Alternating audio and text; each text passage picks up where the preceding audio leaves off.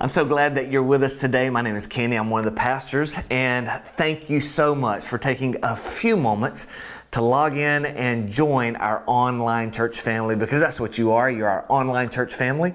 And as you know, we are going through the book of Colossians. Now, if you're just joining us, I really encourage you to go back and watch last week, because there was an introduction to this book called Colossians. It's only 4 chapters long, and I know many of you are reading that as we go through it, and I encourage you to do the same. If not, you can find a Bible study plan or just pick up the Bible and read through the book of Colossians. It doesn't take long, and it is packed with truths that we want to anchor our lives to. This is such a noisy world that we're living in, is it not? And here's the bad news. The noise isn't going to go away. Like, I don't know about you, I wish there was a switch, a button or something to hit that all the noise would just die down. But it just seems like it's ratcheting up even more and more and more. And so that's the bad news. The good news is you and I get the choice of which voice we're going to listen to. And that's why I'm so excited we're going through Colossians together, because we're going to dial in to the voice of who Jesus is and dial out the other voices that really drown out His voice. And so when someone asks, well, what's in Colossians? Like, what's in Colossians? That's a great question. You can see it right there. Here's a great answer. In Colossians, in Christ. Now, in chapter 1, Paul finishes wrapping up his introductory remarks. He tells them they're doing a great job in their faith. It gives them some encouraging prayers to pray. Again, we covered all this last week. When you get to verse 15 in Colossians chapter 1, Paul starts painting this beautiful, super clear, powerful picture of who Jesus is. And here we just have to be honest. There are times in our own lives, maybe because of how we were brought up, that the picture of who Jesus really is just gets clouded, right? I mean, maybe for you, it really was your upbringing. And maybe for you, you heard some things from your mom or your dad or your grandma or your grandfather that you look back on now and you're like, I'm not so sure that I was taught a clear picture of who Jesus is, but I have these thoughts about Him, but it's just not clear anymore. Or maybe for you, it was actually the church you grew up in and a denomination that you grew up in. And you look back now and you think, I think the denomination just may have put up some blinders on my eyes about who Jesus really is. Because now I think back and it just doesn't seem like Jesus. It doesn't sound like Jesus. Maybe for you, it's a painful moment in your life. You know, pain has a way of clouding our view of who Jesus is, because if He really loved me, why did I get hurt so badly? And pain has a way of creating a picture of Jesus that just isn't true. You know, maybe it's not pain, but maybe for you it's actually shame. And maybe it's shame because of something someone did to you, or maybe something you did to yourself or someone else. And what shame does, instead of wanting to see Jesus clearly, we just want to see Him out of the corner of our eye, out of the peripheral vision, because we think that the words He says to us, I just don't want to hear those words. I don't want to see the anger on His face. And because of our shame, we have this image of Jesus that just isn't true. Maybe for you, it's just your preferences. Like, there's no way Jesus would ever, because I don't see Jesus that way.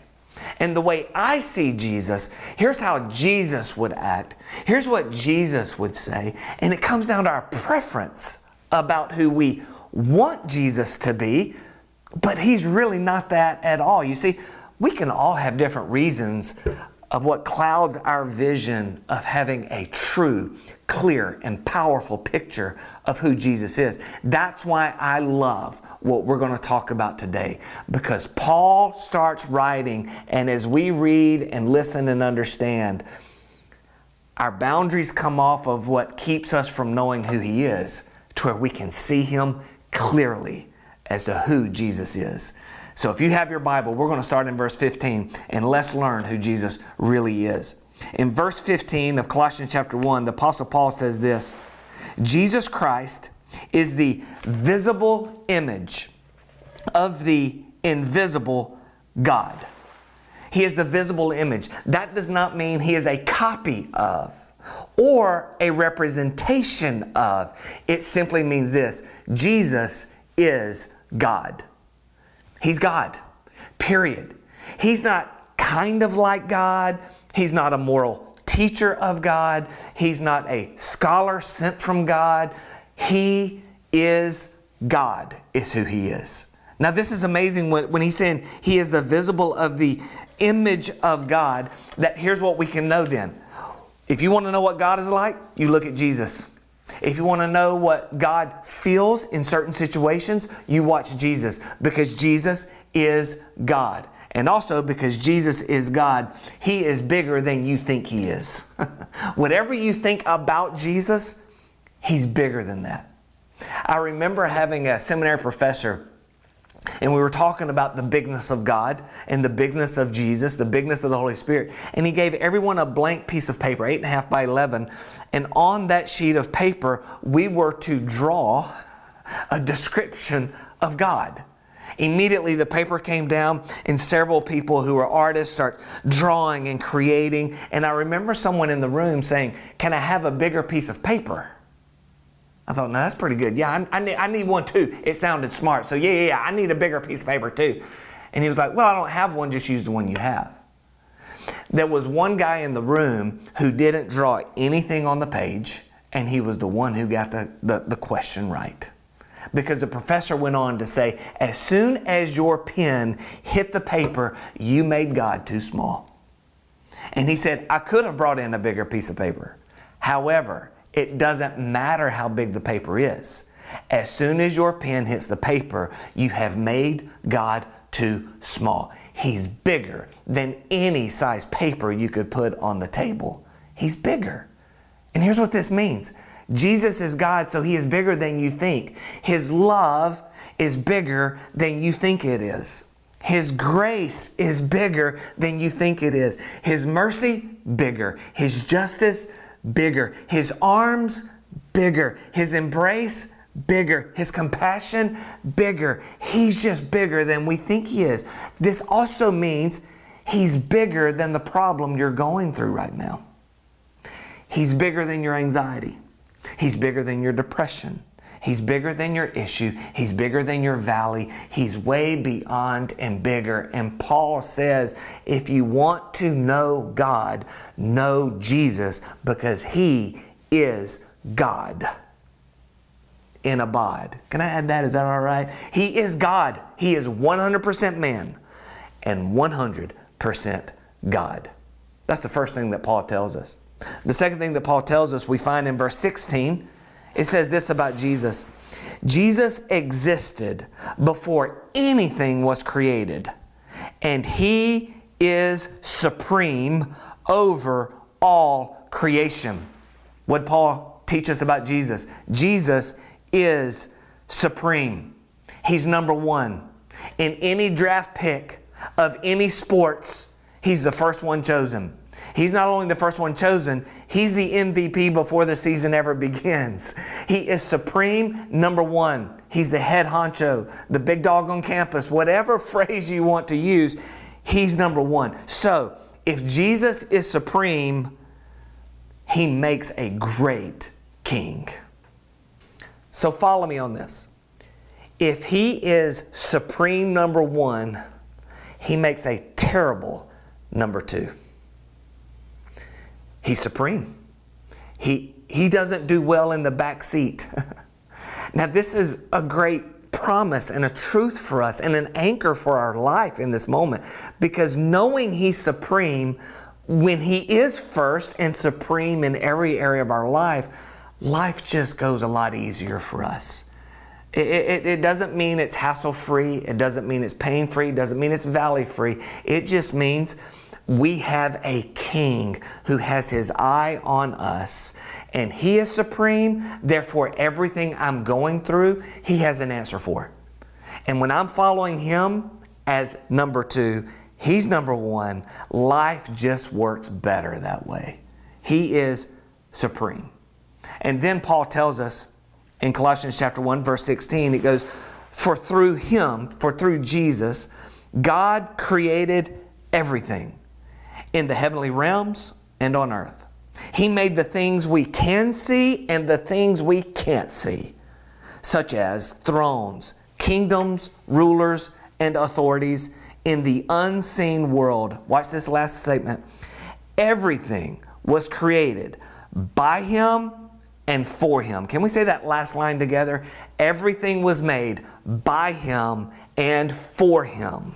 Now, what did Paul just teach us about Jesus? Jesus is the Creator. He created everything. When you read Genesis chapter 1, it says, in the beginning God created. You will also find the Spirit hovering over the surface of the deep. And then you find the Lord said. God, the Creator, created through Jesus as the Holy Spirit was very present. You find God the Father, God the Son, God the Holy Spirit. What Colossians is telling us is who created it all? Jesus was the creator of it all. God speaking, Jesus creating, the Holy Spirit very present in the entire thing. There's nothing made that Jesus' thumbprint wasn't on, that He wasn't involved with. The word in Genesis is ex nihilo. Out of nothing is what it means. That Jesus stepped onto the plateau of nothing when there was nothing and created everything. You see, you might be creative, but you don't do that. No one creates. We recreate. What we do is we take what is created, a piece of wood, metal, fabric, and we create from something. Jesus created from nothing. How supreme is He now? How amazing is He now? How God is He now? This is what Paul is explaining to us. He is the Creator. Jesus is the Creator. So He is the purpose for our life. Don't miss this. That's what the very last statement said, right? Everything was created by Him and for Him. In this one verse, 2 life questions are answered. What is life all about? And what am I supposed to do with my life? Like, what is this whole thing about? That's a great anchor answer if you can find it. And what is my life about? That's another great anchor for your own life. You find it in this one verse. Everything, you were made by Him. That's why you're here, because you were made by Him. And you were made for Him. There's your purpose for life, is for Him. And what's beautiful about this is God, the Creator, made you and fashioned you and gave you gifts.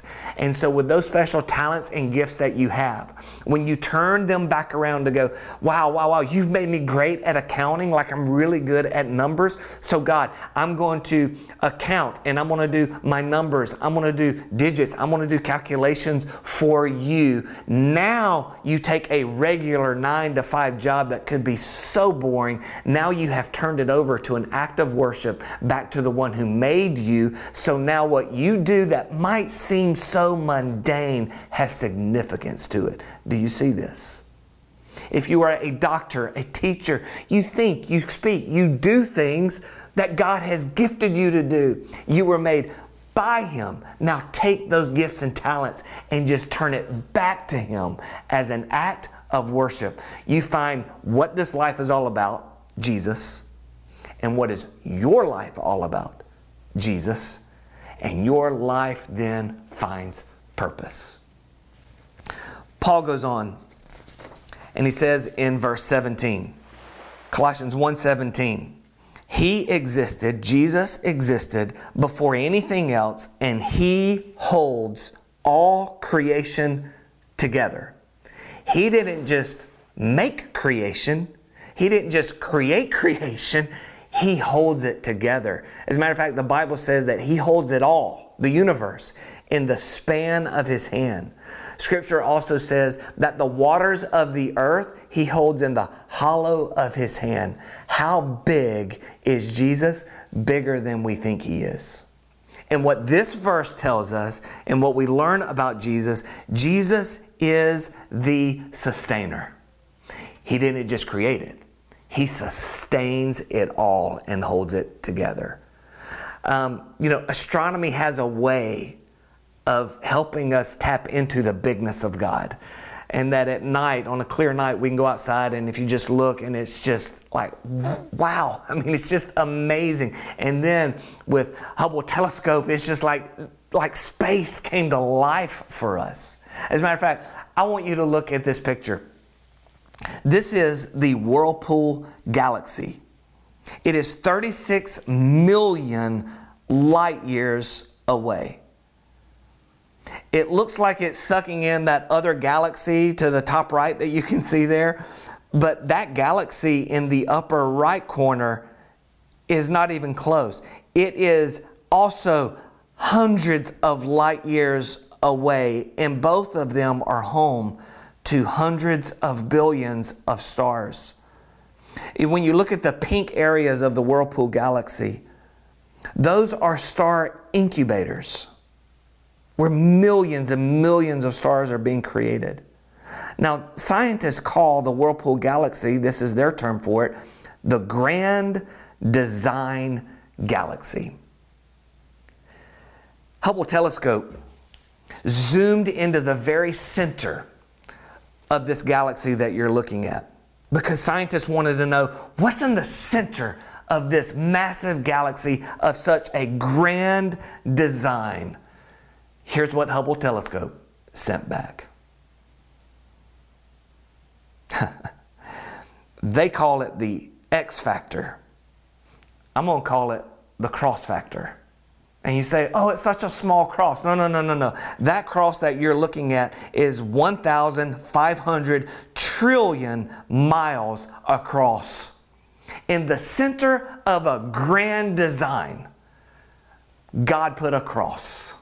Why? Because it's Jesus. It's all about Jesus. It's always been about Jesus. And what Paul penned before ever knowing anything about a Whirlpool Galaxy is that Jesus is the one who holds the entire universe in His creation together. And it's as if God just put it in the sky for us to discover it's always been about Christ. It will always be about Christ and my Son and what He has done for humanity.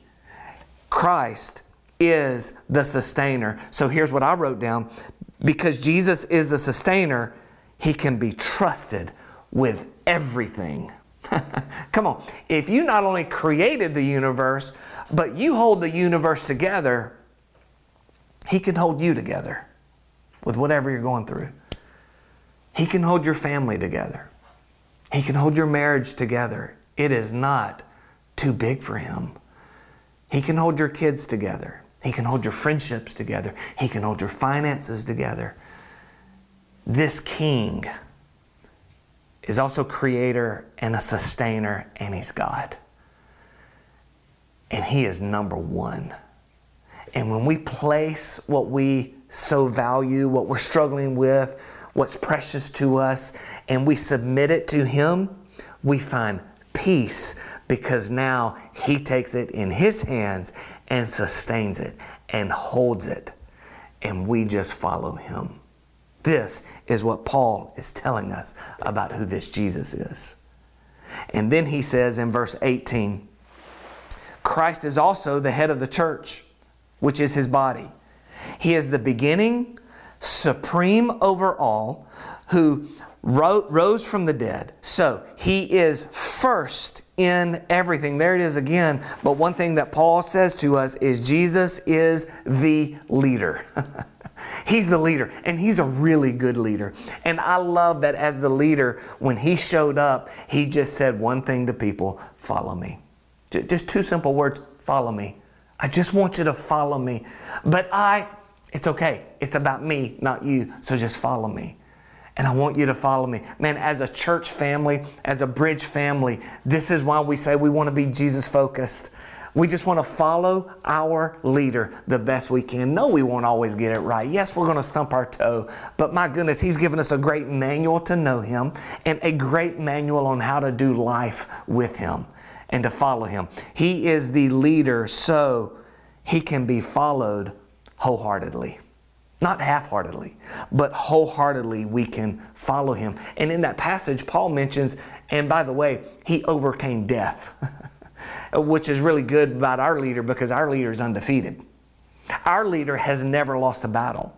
Our leader has never lost a war. So when we line up behind him, we're on the winning team. Oh, it might feel like there are times we are losing in the ring, but I'm just telling you, he wins every single time.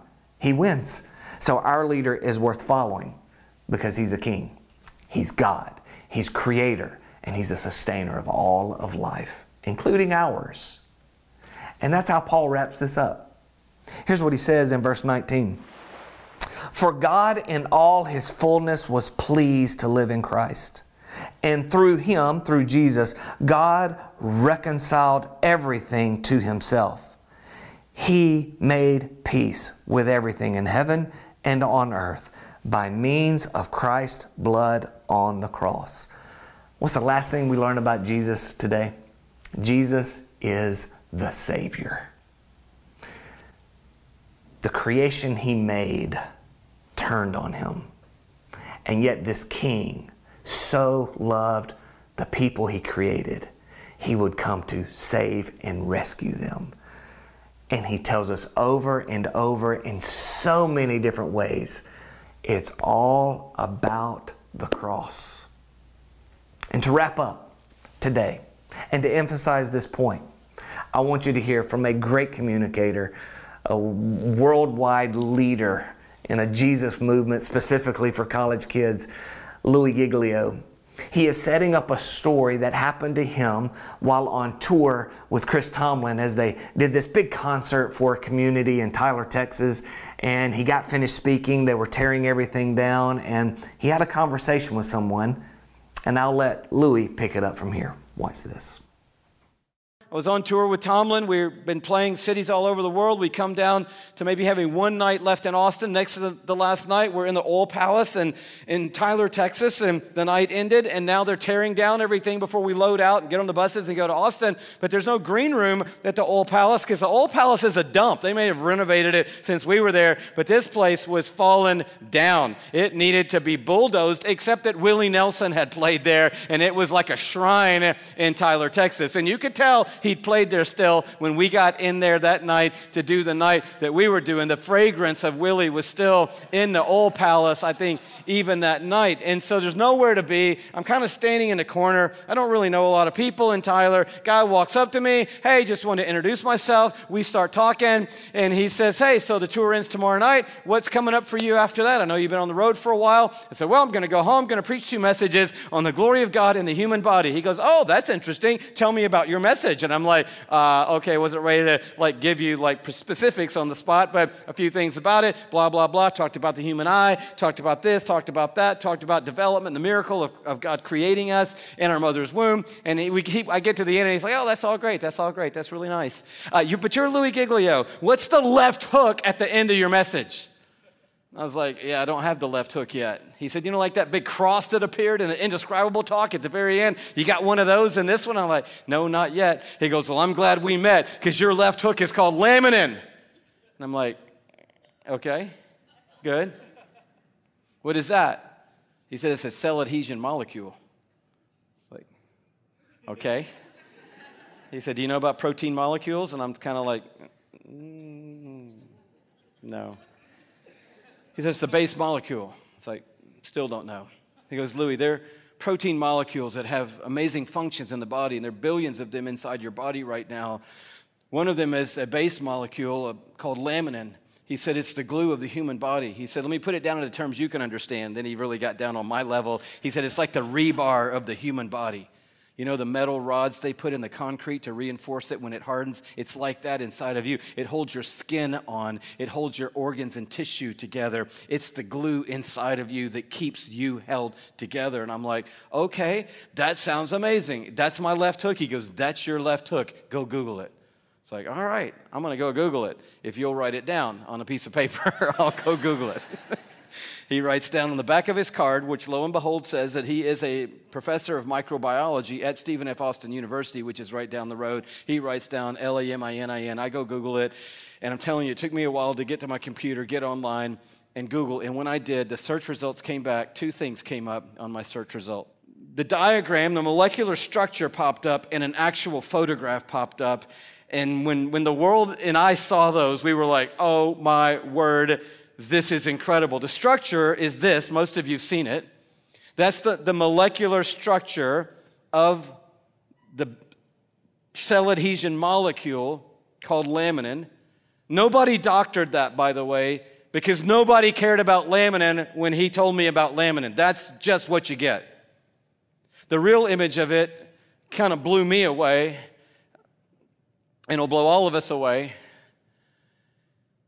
That's laminin.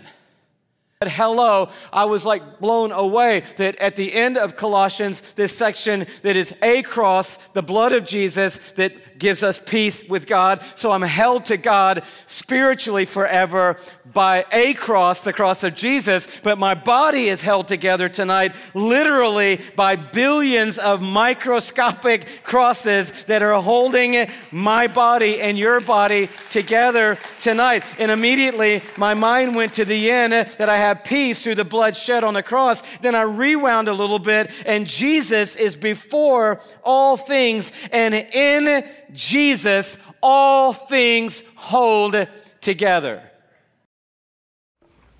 Isn't that amazing? In a galaxy far, far away, into your very body, Jesus has placed the cross. He's a Savior. He holds you together. He loves you. And if today you were awakened to who He is, who He really is, not who you thought He was, but who He really is, and you want Him in your life, and to surrender, to become number two and let Him take over, let Him be number one, I want to lead you to doing just that. Would you pray with me right where you are? And just tell Him, say, Jesus, I've been number one and I don't want that role anymore. And the best way I know how, I am making you number one in my life. I surrender everything to you. I acknowledge and confess you are God. And I acknowledge and confess I need you as my Savior. So here's my sin, here's my past, here's my present, and I trust you with my future. Thank you for rescuing me from me today. Thank you for making me your child today. In your name I pray. Amen.